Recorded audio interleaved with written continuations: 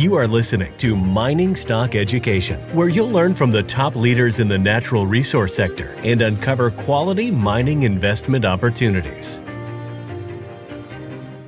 Do you believe that this could produce a multi-generational buying opportunity sometime in the future? I absolutely do. You're going to have to be selective about it. You can't put all your money to work now. Welcome back to Mining Stock Education. I am your host, Bill Powers. Thanks for tuning in. In these volatile times, if you want to engage the content of this show, feel free to email me at bill@miningstockeducation.com. And over this past week, you've heard a variety of perspectives on these very unique and perhaps unprecedented things that we're seeing in the markets. And today, you're going to get to hear from a new voice, at least on this show. If you follow well-respected commentators online and through different shows, you already know of who my guest is today. I'm talking about Chris Temple. He is the National Investor. You can find his website at nationalinvestor.com. He has several decades of investing in the various financial sectors and experience commentating on what is occurring. So, Chris, thanks for coming on Mining Stock Education for your first time. And for my first question, I want you to comment on the market action that we're seeing. Can we be certain? I know some friends, high net worth friends, that have sold their entire positions. They were mostly focused in the mining sector, but they just said there's too much uncertainty. I can't legitimately predict what's going to happen or even take an educated guess, so therefore I'm just going to cash. What's your perspective here? Well, good morning, Bill, and thanks for having me on board. First of all, look, this is something that nobody has experience with. I was greeted when I first got in this business by the bear market and recession and the hyperinflation, or we were going that direction, and high interest rates of the late 70s and into the early 80s, and several episodes since then. 1987, several instances in the latter 90s of currency crises in Asia and Russia, long-term capital, the tech bust, the crisis in 2008. But this is a new one. This is something nobody alive today has any experience with, certainly not in the modern age, and nobody can predict what is going to come. That part is true.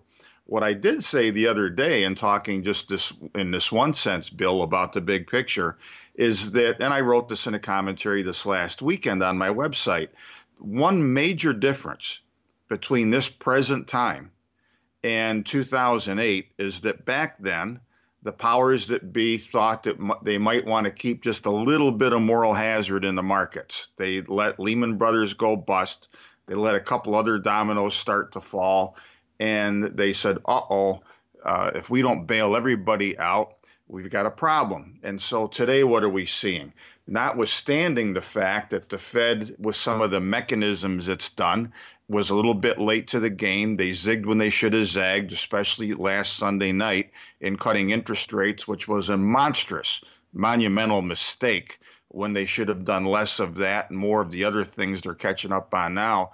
We've got a situation where between them and the other central banks and the governments, they're not going to do what they did in 2008. They're going to throw everybody's kitchen sink. They're going to dismantle the space shuttle and throw the sinks on that thing at the markets. By the time we get done here, if Bill, you are a card player, for example, and your buddy Charlie the other night went all in and blew his hand up, and had to give you an IOU for the money he owes you, before this is all done, you can take that to Jerome Powell and he'll monetize that too.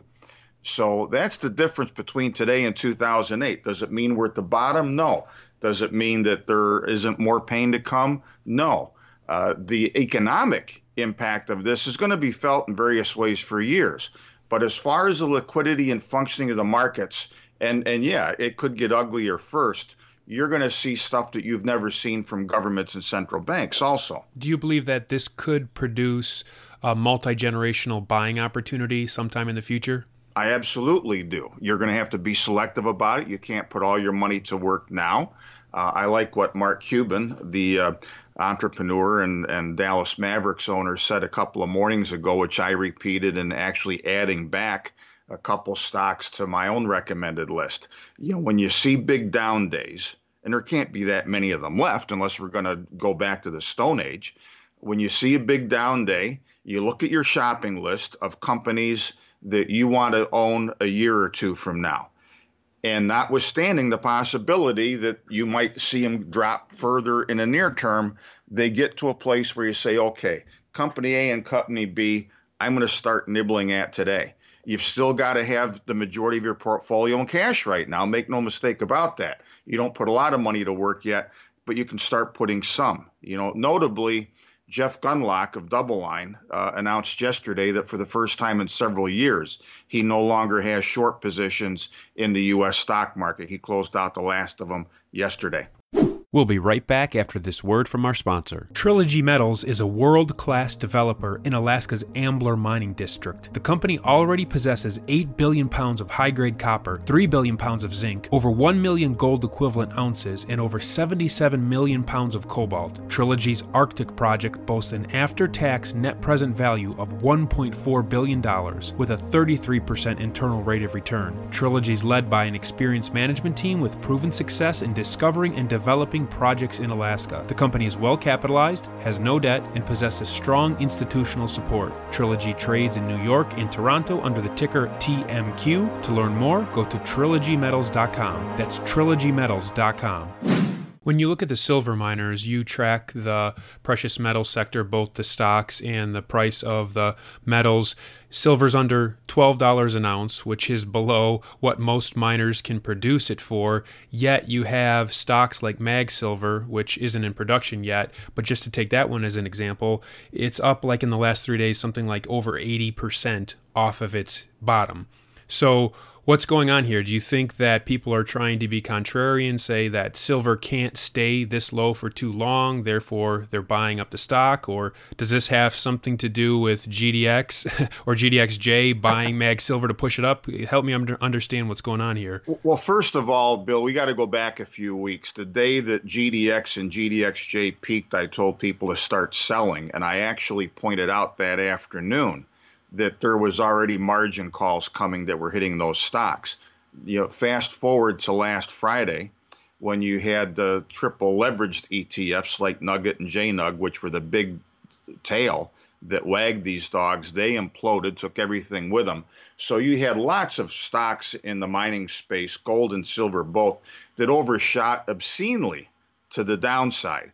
So whether it's a Mag Silver or anything else you want to look at right now, you first had this last Monday, the disconnect between the prices of the ETFs and the underlying securities, where you had them end last week trading at 10% plus below their net asset value.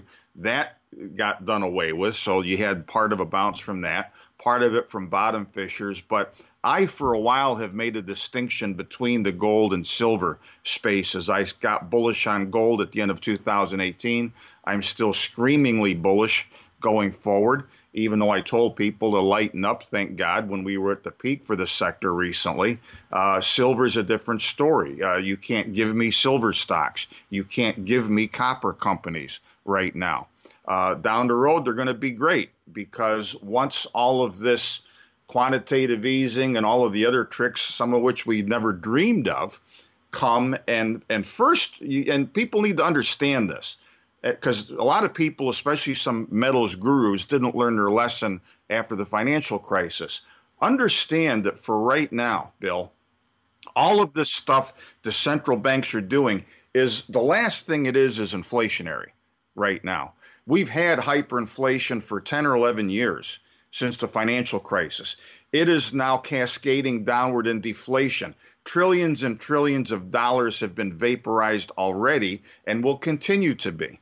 So for now, all that the policymakers and central banks are going to succeed in doing, hopefully, is mitigating the deflation that is already underway, that has already happened, and that will remain ongoing.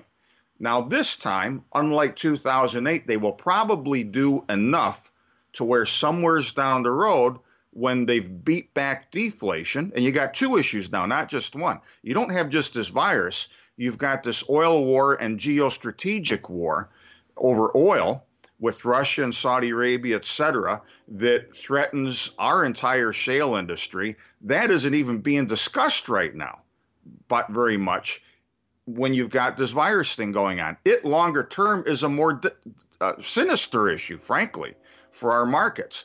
And so we need to get past the immediate deflationary impact of these things. Once we do, there's going to be zillions and gazillions and whatnot of new dollars and yen and euros floating around that will finally bring us to a place where there will be some reflation. But between now and then, aside from gold, you're going to get huge dead cat bounces in a lot of things. When we get to the place not far from now, frankly, where we can put this coronavirus thing in a rearview mirror and get back to the other problems we already had, you will have monstrous rallies in stocks, oil, silver, copper, everything. But you're going to have to distinguish once we do between the stuff you're going to be able to stick with and not. And that'll be a decision we make when that time comes. Could a reflation trade still be a couple years out? It could be. We don't know yet. I mean, a lot of things, again, are unknown. We're reinventing the playbook here, writing a new one, however you want to put it. We've never dealt with this before. So I do think that you're going to have a point, because there's still, for the liquidity issues that are going on in the marketplace, one of which I warned of a while ago when people were saying, oh, the dollar's done, it might go down. I said, hey, if the dollar is going to make a huge move, the risk is it will be to the upside. We've seen that despite the Fed's efforts. That is the clear and present danger right now to this deflation getting worse. So we've got to break the back of the dollar's move somehow, and have some of this quantitative easing and these other things get some traction so that we first get the bounce. And then we're going to have to settle things out. I think we're going to have the next move down after we get a reflexive bounce is going to be a grinding one, Bill. I don't think it's going to be nearly as dramatic as what we've had, but it could still be a grinding one with still the predominant force being deflation until we really get this thing licked. And it could be 6 or 8 months, could be 2 years. We just don't know yet. Chris, in some of my private conversations with savvy investors over the last week, I've been told that from some that there's an expectation that when we see that reflation come in, you'll see the general equities going up, you'll see gold going up, and you'll see the gold stocks going up all at the same time. Would that be your expectation also? Absolutely. I think the rebound will pick everything up. One of the reasons I didn't like the gold stocks generally, I stuck with some individual ones that got their brains kicked in just like the rest. But, the predominant part of our portfolios that were in GDX and GDXJ, we at least got out of those when they were at their peak. But I didn't like them at the time because they were moving in lockstep with the market, number one. And number two, and this again is key, people sometimes get tunnel vision if they're a gold bug or a silver bug. And hey, philosophically, I'm as much or more of a gold bug as anybody. I hope, for example, that one of the things that we see is the fallout of this pain that we're all going through is some major reform. I would love to see Trump come out and say, I'm going to abolish the Fed and we're going to have a nationalized social credit system where we don't have to borrow our own money anymore and get ourselves into this mess. I'm not holding my breath. I would love to see that. But look, that said, my position has always been that you need to look at what other people are doing, because 99.7% of individual investors out there, and I'm just throwing out that number for, drama's sake, I guess, but 99.7% of investors out there are not gold bugs. A lot of them jumped into this rally in gold and gold stocks over the last year or so because it made sense. It was a momentum trade. It was where some good money was to be found. I was calling for a while the moves up in tandem of gold and treasury bonds, the odd couple, because traditionally they wouldn't go up at the same time, but they did. So it wasn't gold bugs that panicked and started selling. It was all of the quant funds, the non-gold bug investors, most of them hedge funds and institutions, who chased the momentum, and all of a sudden it starts to unravel and they sell. Then things unravel worse, and you saw both treasuries and gold get hit, because instead of selling stuff they probably should have been in the first place, like junk bonds and shale companies and overpriced momentum stocks and things like that, They sold what was liquid and what looked good, and they had profits in, and that was the gold space, and that was treasuries. What are some good sectors that are attracting your attention, even if you're not ready to jump in yet? Other than the mining sector, what might be some hot sectors once we do see a turn? Well, I think that if you are very careful, first of all, Bill, in looking at yield-oriented stocks, all of which got caught up in the selling, you're going to see when things settle out,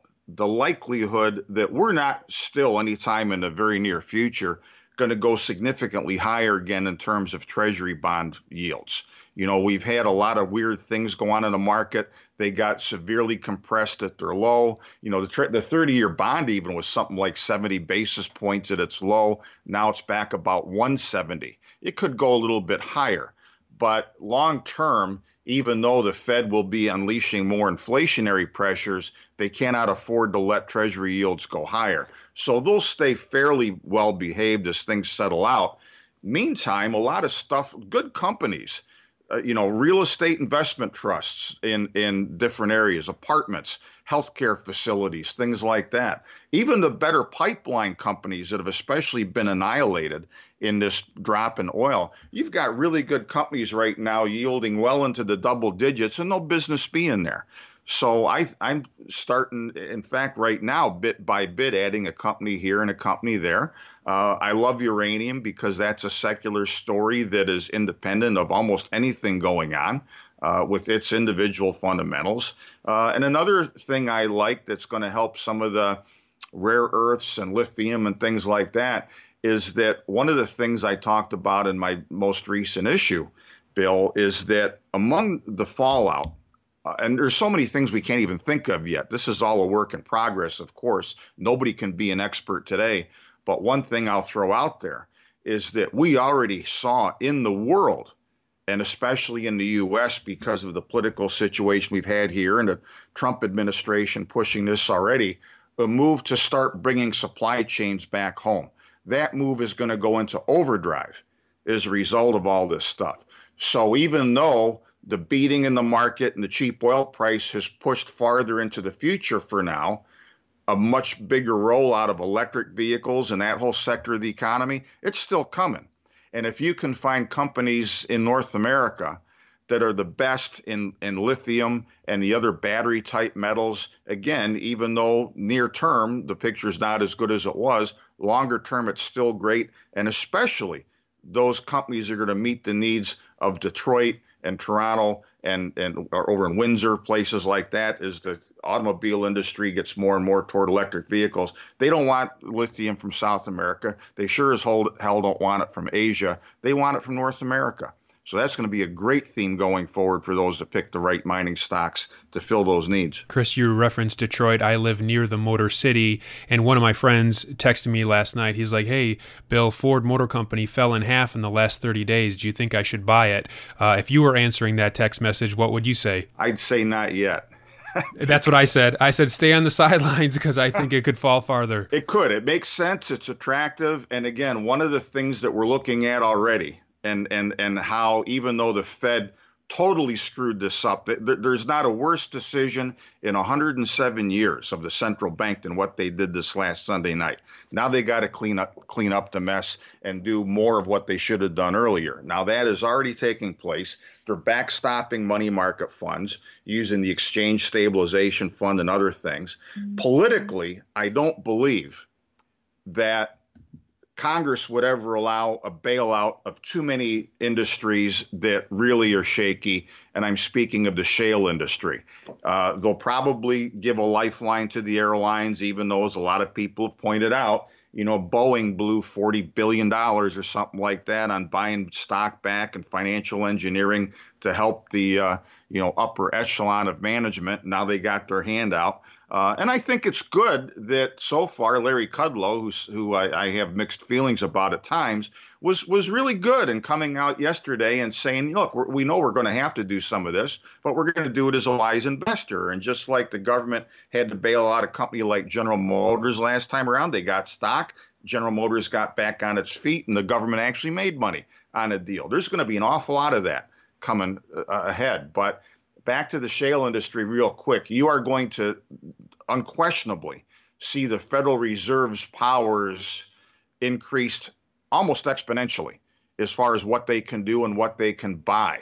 Even before things got, worse again by a couple more steps this week, the Boston Fed president, Eric Rosengren, was saying, hey, we need to be able to step into the corporate bond market. We need to do this. We need to do that. And like I said earlier in our discussion, when all is said and done, if you've got a bad gambling chip from your buddy, it's an IOU that he's not going to pay up on, give it to the Fed and they'll give you the money. If the Fed's power increases, couldn't at the same time their overall influence on the market decrease, though? Exactly right. And that's an excellent point, because even with all of this stuff, Bill, I think that the bloom is off the rose. We've seen the man behind the curtain, especially Sunday night, Jerome Powell. His underwear was soiled because he was so panicked in what he did. It's not this magical wizard behind the curtain. It's a very mortal and very frightened man. So as I said earlier, I hope that we're going to see some institutional changes of a major kind going forward. I'm not holding my breath. I'll certainly be pushing for it and what I say and write and so forth. But yeah, and I'll tell you another thing that's going to come down the road that already was getting stronger because of how the passive investing scheme on Wall Street was making everything less and less real. Private equity, stuff that's not done within the confines of Wall Street, the private market, you're going to see better price discovery. So again, this is something that we've never seen this in our lifetimes, hopefully never will. A lot of changes are going to come, but I think you hit a nail on the head there in saying that even though the Fed is going to get all of these powers, they're not going to be as well thought of as they were, and people are going to, realize going forward that we can't depend on them all the time. Chris, as we conclude, for my listeners that aren't familiar with your work or your subscription service, what does your website and subscription service offer? Well, if you go to nationalinvestor.com, as lots and lots of people do, and you do it, I do it, there's a lot of stuff on my site, commentaries, a lot of new ones, a lot of old ones that'll give you an idea and a flavor for what I do. I don't follow any one sector. I try and give people a big picture view of the economy and markets and give people some sound guidance without any preconceived notions. I'm not a perma bear or perma bull on anything. But I try and give people the best and soundest advice I can. So just go to my website, check it out. If you like what you see and you want to become a member and get all of my specific recommendations, there's a subscribe or renew link there. And even though the NCAA has canceled March Madness, at least as far as crowds showing up, we've got our own March Madness there for folks where if you sign up for a certain term, you'll get double that term. And the details are on the site. You've been listening to Chris Temple, the National Investor, nationalinvestor.com. Chris, thanks for coming on the show today. I appreciate it. Hey, my pleasure, Bill. Let's stay in touch.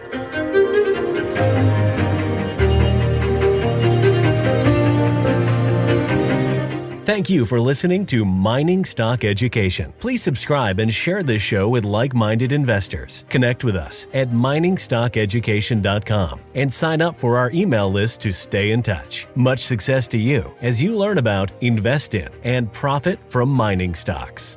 The mining business is one that generates gigantic wealth. A good drill hole that converts might cost $50,000 or $100,000, and it might discover something worth a couple billion. There is no sector that I know of that has offered up as many predictable circumstances where there was the possibility, certainly not the certainty, but the possibility of 10-for-1 returns, as there is in small cap and micro cap mining stocks. Concomitant with that, if you don't do the work, or even if you do the work and don't discipline yourself on the sell side, there are very few places in the world where you can lose as much money as quickly as in mining stocks too.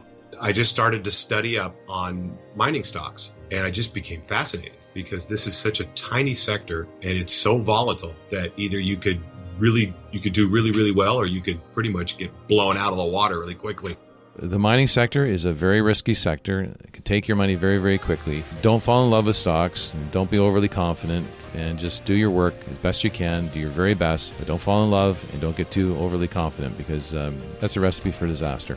I have met, professional retail investors that have made a tremendous amount of money on the junior mining space. Some of them aren't accredited, and they spend their days researching, talking to people, being on the phone, pouring through financial documents, but it requires commitment.